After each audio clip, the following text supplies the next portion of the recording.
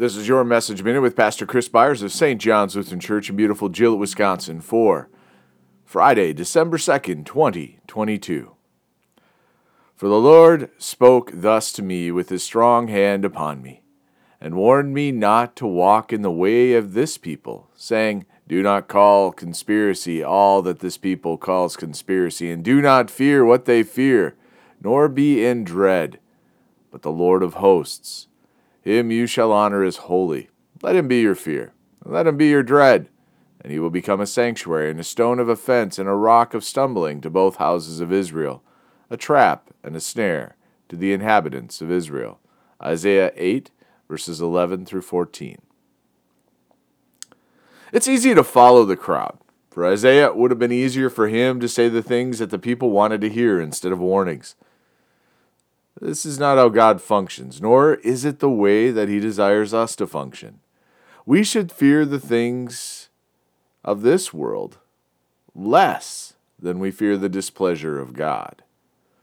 It is true that our God is gracious and merciful, slow to anger, and abounding in steadfast love. These words are repeated often in Scripture. We should not desire to test our Lord's mercy or his grace, but seek to serve him. Faithfulness is not a thoughtless act and does not call us to a life that is rigid and restrictive. God desires us to live and enjoy our lives. The boundaries established are to protect us from the things that will rob us of joy.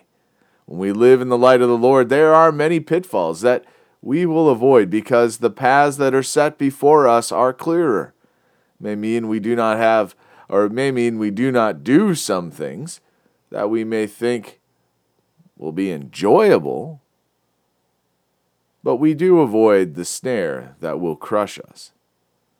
A loving father corrects and disciplines his children. Why would we expect any less from a loving God? Let us pray. We thank you, our Heavenly Father, through Jesus Christ, your dear Son, that you have kept us this night from all harm and danger, and we ask you to protect us this day also from sin and every evil, that in all we do today we may please you. For into your hands we commend ourselves, our bodies and souls, and all that is ours. Let your holy angel watch over us, that the wicked foe have no power over us. Amen.